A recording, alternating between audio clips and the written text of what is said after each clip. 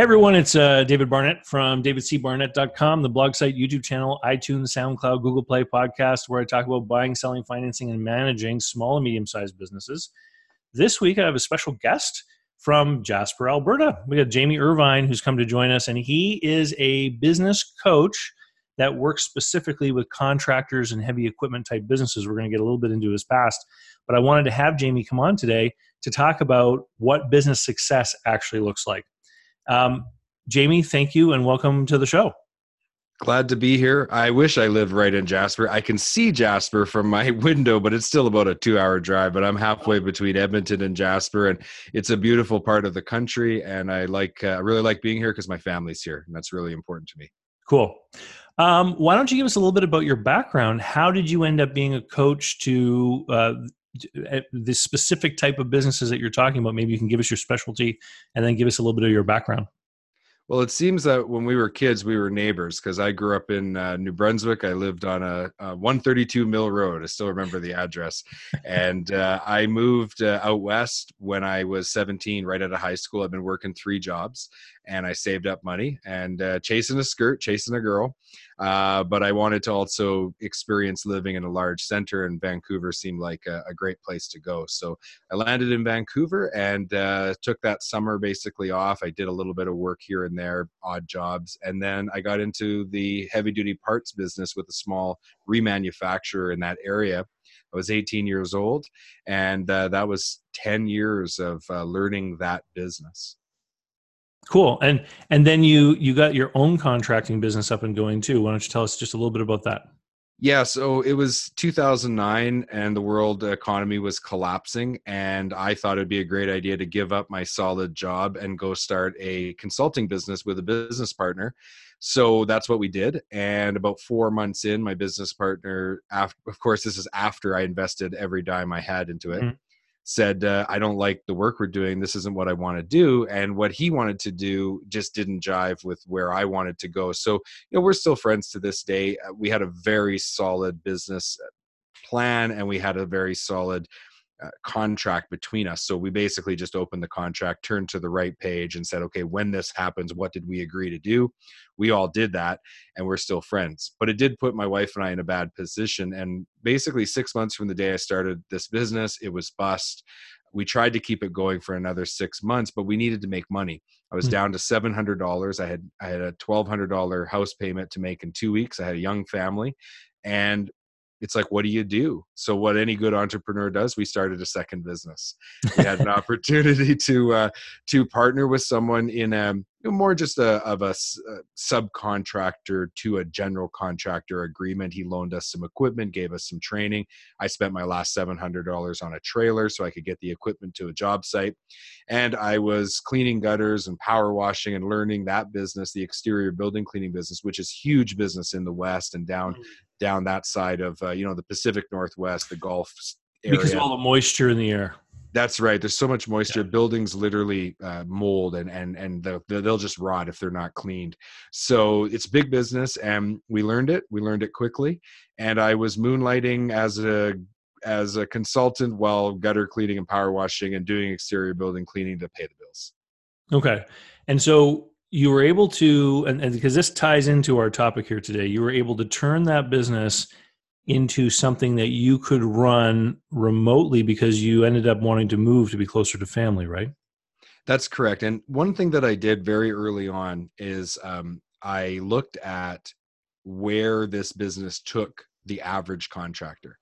And understand, I had been in heavy duty parts and manufacturing. I had gone into national sales, account management. I had been in the white collar side of a blue collar industry. And suddenly I'm the one out there physically cleaning gutters, power washing, and I hated it. I absolutely hated it. And I looked at guys in their mid 50s and their bodies were worn out and they couldn't escape the gravity of their business. They just kept doing it. And they weren't able to ever get out. So my wife and I had been really interested in Michael E. Gerber's, excellent work. His book, The E-Myth, was transformational for us. And we applied the concept of building systems within the business. We very quickly hired 2 employees, which was really important because I actually got hurt in a workplace accident, couldn't work for 6 months. And our business was able to continue on. And we knew we had something at that point. And so we applied ourselves for a total of 6 years. And we got to the point where we actually packed everything up. We moved 1,000 kilometers away, 600 miles to the neighboring province of Alberta. Excuse me. This is where our family lived, and we wanted to spend time with them, and we ran the business remotely. So you see, what I learned online, though, is that business success is having a mansion with the 2 Lamborghinis. And so you're telling me that success for you was being able to have a business that produced an income and then having the freedom to pack up and move and still run that business because of the systems you put into place from 1,000 kilometers away. Well, here's the thing about the mansion and the Lamborghinis. I think a lot of people automatically assume that those people own those things outright. They've made millions of dollars. They put cash down. Reality check, everybody out there. That's like 99.99999% of people are not in that position. Most people who are fronting that that's what they've got, it's an illusion. The people who actually live at those places and maybe drive those cars are probably leveraged in debt so much and are under so much stress. And they probably work 80 to 90 hours a week. Some people love it. That's what they're built for. They are designed as a human being to do that. But that's not me. And that's not most of the people that I've met in my 22-year career. Yeah, it's funny because you talk about the Michael Gerber book. One of the books that was very informative and formative for me that I read probably 25 years ago was Dr. Stanley's Millionaire Next Door. Have you read that one? I have. Yeah, and so I tell people the punchline to the book all the time is that if you want to become a millionaire, you just have to figure out ways to not spend $1 million, which is not exciting. There's no fancy cars or fancy houses in that plan. But that's the reality of how people become wealthy is by not having these flashy things. But at the end of the day, sometimes even quantities of money are not necessarily how people define success. So, in your work with your clients, how do you begin this pathway? Do you make that definition before you start working with them on their business? Well, the first thing that I always want to talk to people about is the design of their life. Like what's important to them.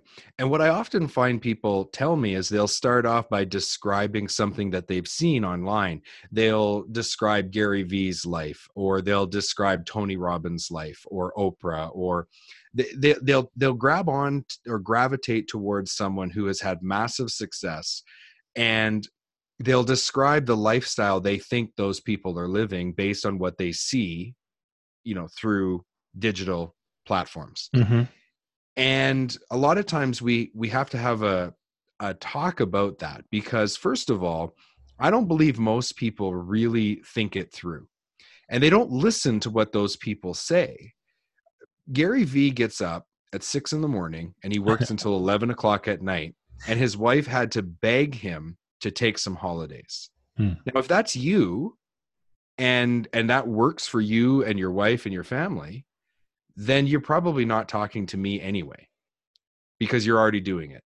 But most people, that's not what they want out of life. So I always start with, let's design your life.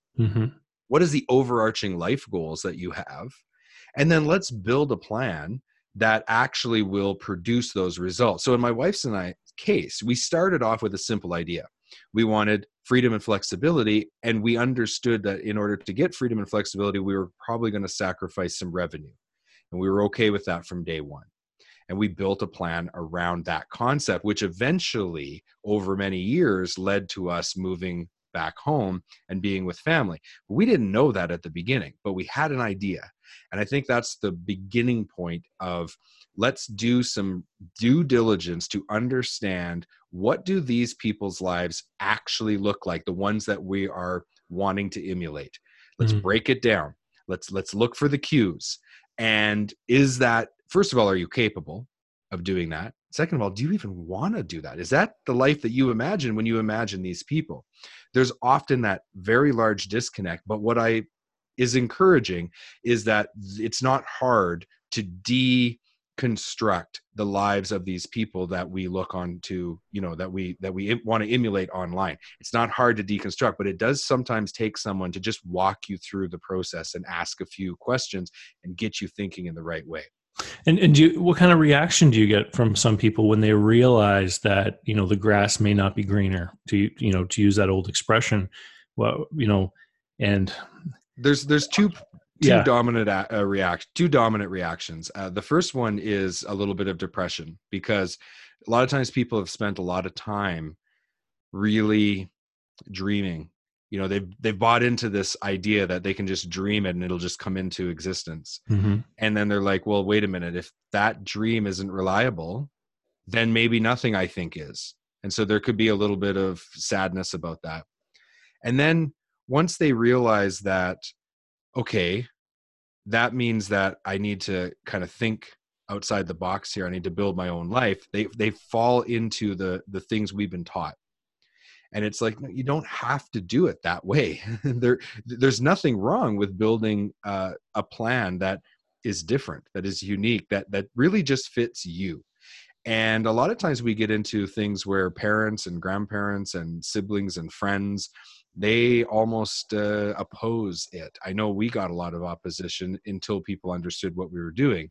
And then all of a sudden, they were proud of us. But for the first few years, it was like, oh yeah, they're doing this thing out there, and I don't think they make very much money, and da da da da. So it's definitely a process, and it is an emotional one where you do have a bit of that roller coaster until you get comfortable with the concept. And then once you do, you start to see a larger picture, and you have something that I think is more meaningful to work towards, which I think gives you energy and power. And then you go after it and you start to see the pieces being put into place. And that's really encouraging. So then it does have a positive, but it's a long process. It's that hockey stick curve. It's very flat for a long time. And then at the end, it takes off. Even I didn't know that. The first 5 years of the 6 years I owned my business, I asked myself, what am I doing for, every 3 months? But then all of a sudden, when we hit that critical point where it really came together and took off, all of a sudden, then it's like, oh, okay, I get why I put in 5 years of hell. It's that misperception, created by often like social media and online stuff a lot of the time. I had a great example of it this summer, and I'm becoming very aware of these topics for my kids, because they're getting to the age where they're starting to have Instagram accounts and participate with this online stuff. This summer, we were in Vancouver, and there's a famous landmark there called the Steam Clock, and it's purported to be a steam-powered clock. I don't know if it really is or not, but it toots in Gastown. Yeah, in Gastown, and okay, every hour it sings a song with steam pipes, like organ pipes, and a lot of people come to check it out, and a lot of people, of course, stand in front of it and take a snapshot. We had lunch there across the street. There's a little terrace outside, and we sat down to eat. And across the street on the opposite corner to the steam clock, this crew of people showed up, and there was this woman who I think she was like a professional Instagram person. I didn't recognize her. I'm not on that platform very much. There's an Asian woman. She was obviously in a very expensive dress, and she was trying to have this photo taken of her, time at the steam clock. They were there for 45 minutes. They probably took over 200 photos. There was the photographer, there was her, there was someone else who kept handing her accessories and things. And I kept pointing it out to the kids. I'm like, someone's going to see her picture, and they're just going to think that she floats through life in this fabulous moment all the time, when in reality, she's working. And she's working hard to get that one image that's going to make everyone think something about the way she lives, and it's just not true. Yeah, I totally agree. The other thing that you should be wary of is, even if you get this right once, don't automatically assume you're going to get it right for the rest of your life. Because when I exited and I started podcasting, I emulated my whole podcast after John Lee Dumas of EO Fire. I was episode 1769 on his show. I took his course, and I made a fundamental error in assuming that I could somehow recreate what he did in 2012. And I was like, wow, this is an insane amount of work. I don't know how he did it 7 days a week for 5 years. I mean, he did it full time, and I was doing it part-time, but I fell into that trap, and I had to wake myself up out of it and realize, no, my name isn't John Lee Dumas. My name is Jamie Irvin, and I do things my way, and I do things differently. And it took a little while to course correct. Now, of course, when you have the experience once, it's easier to catch yourself and get back on track. So you can imagine what 15-year-olds are going through when they spend all day watching Gary Vee. Nothing against him, good advice in a lot of ways, but they're getting the wrong impression of what it takes to be successful. Well, and I want to bring you back to something you said about time and timing, because, for somebody to enter the world of online media today, even if they do everything that John Lee Dumas did in his experience, it isn't necessarily going to have the same results, because when he did it, he was earlier on that growth curve, and there weren't as many business discussion podcasts in those days. And so he was able to benefit not just from what he was willing to do and the work he was willing to put in, but the fact that he was in at at that earlier point, right? And this is one of the things that frustrates me, is because I often have people come to me to say, hey, look at this example. And I'll say, well, yeah, and that example is probably 100% true. It doesn't necessarily mean that you can copy it, right? And it's funny, actually, just today I was writing an email to my email list about survivorship bias, which is about the fact that a lot of the times when you hear about something in the world of business, you're hearing from the survivor. You're not hearing from the person who tried to do it and failed. A lot of those people aren't out there sharing their story. You're hearing from the people who managed to make it through. Oh, 100%. And the other thing that is important to remember is that, like, I benefited from being an early adopter. So in 2009, 10, and 11, I was an early adopter of Google AdWords Express, Google AdWords. I was in early in my niche, and we did and it wasn't just that I was in early on those platforms and those ad campaigns, platforms. It was that I was the first one in also my geographical area. So it was across many different categories.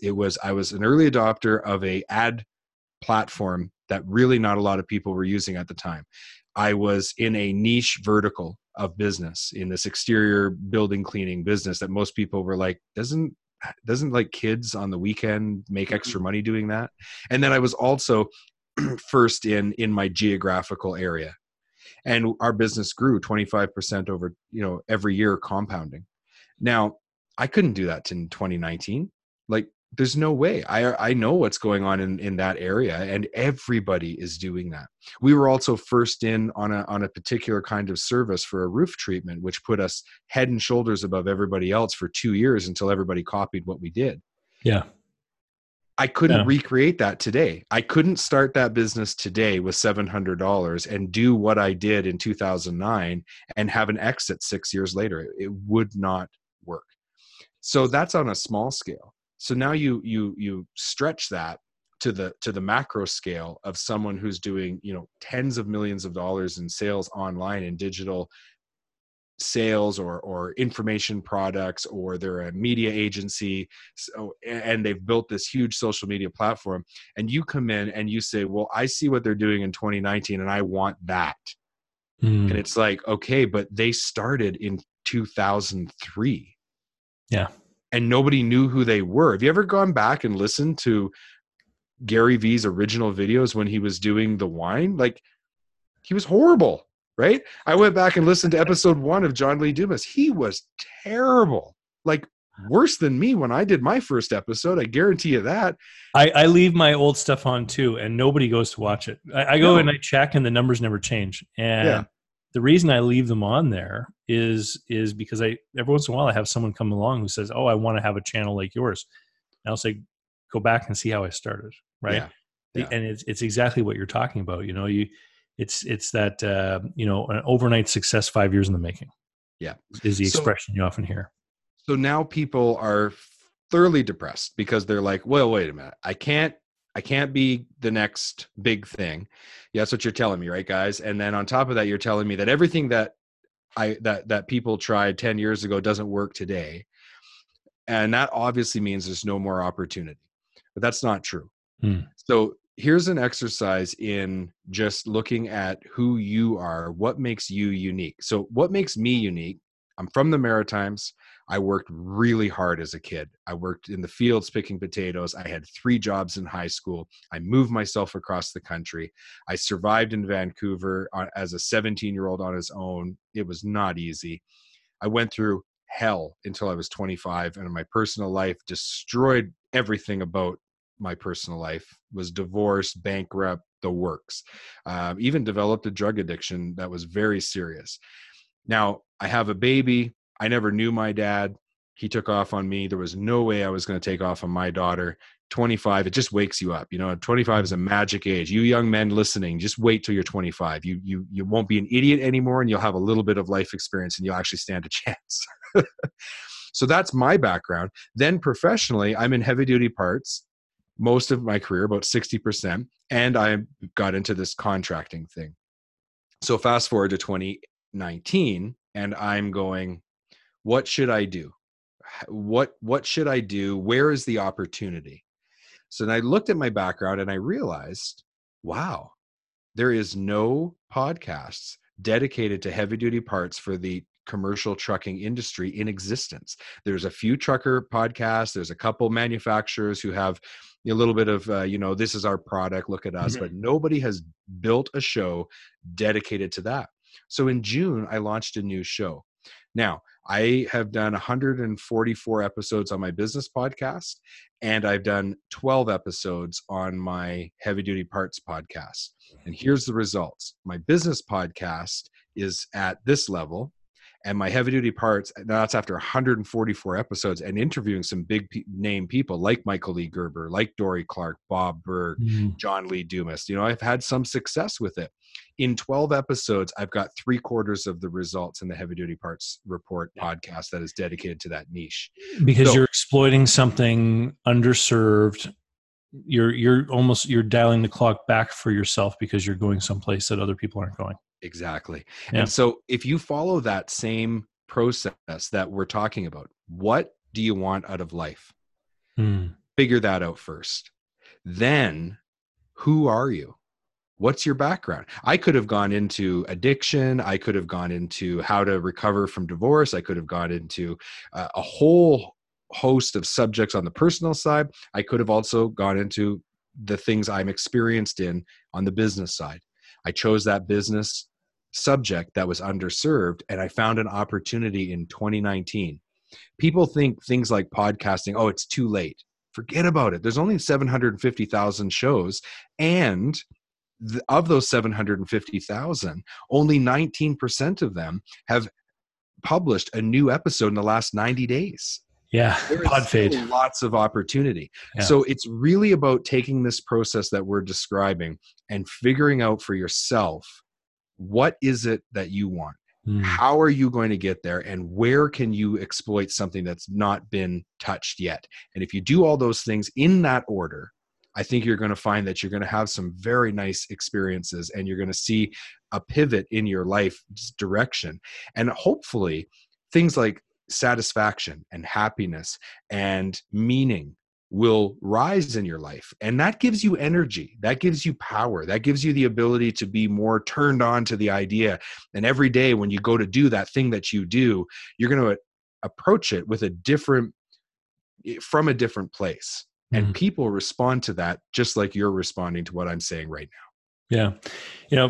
In my audience, we have people who it's primarily people who are looking to buy businesses and sell businesses. And in a lot of the work that I do through the materials in my online courses and my group coaching program, what we look at a lot is we look at self-analysis, and we look at before and after the deal, before and after transaction states. So, what are your characteristics, attributes with respect to earnings and savings and vacation, et cetera, before a deal versus if you did this deal, what would it look like, right?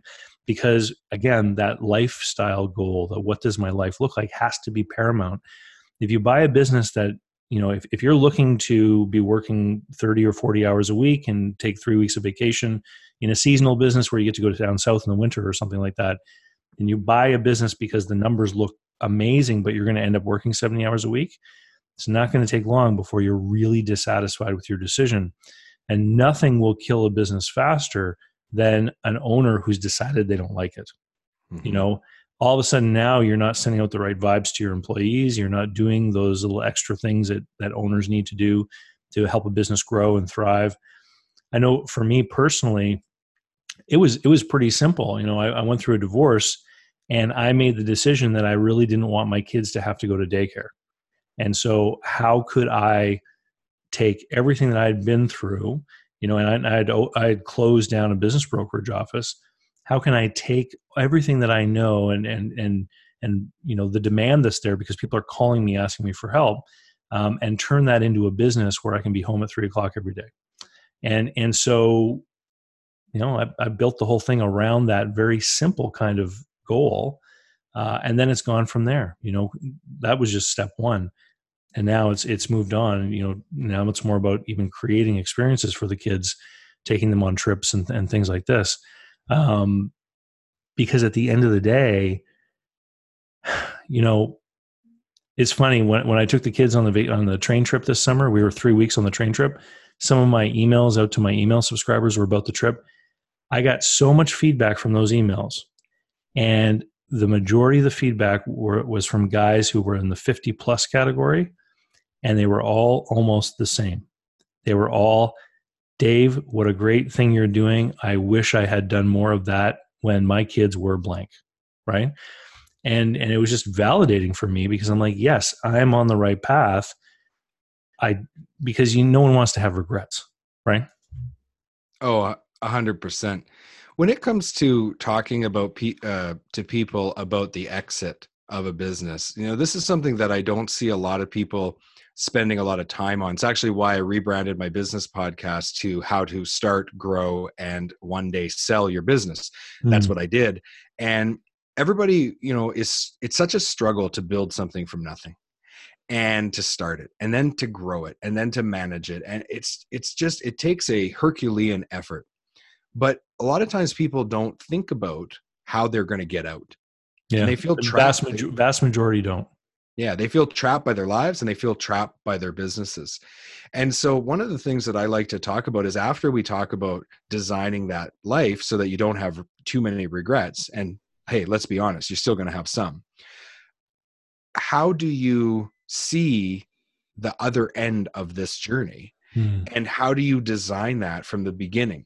And people say to me all the time, oh, well, we can't do that because we don't know what the numbers are going to be. We don't know this, we don't know that. And okay, that's true. But it's amazing as human beings, when we visualize something, suddenly that's what we see all over the place. There's a part of the brain that filters everything that comes in. And a great way to, and everybody's had this experience. You go to buy a car, suddenly you see that car everywhere, right? Well, that's your brain no longer filtering those images. Your brain recognizes, oh, you're about to buy this car. It's now important that we see that car. So when it goes by, we recognize it. It's no different in business. If you have a vision for, okay, how am I going to build my life? How am I going to build my business? And how the heck am I going to get out of this thing when it's over? Then if you have that in mind, you start to see and you start to hear things and you start to meet people and things happen. That's how I got out with mine. It was a long relationship. It was basically 3 years of just talking to a guy off and on about what we were doing. And I always thought, he will never be the guy. He will never be the guy that buys this business, but I want to have that conversation so that I can start to think about that and I can start to find that guy.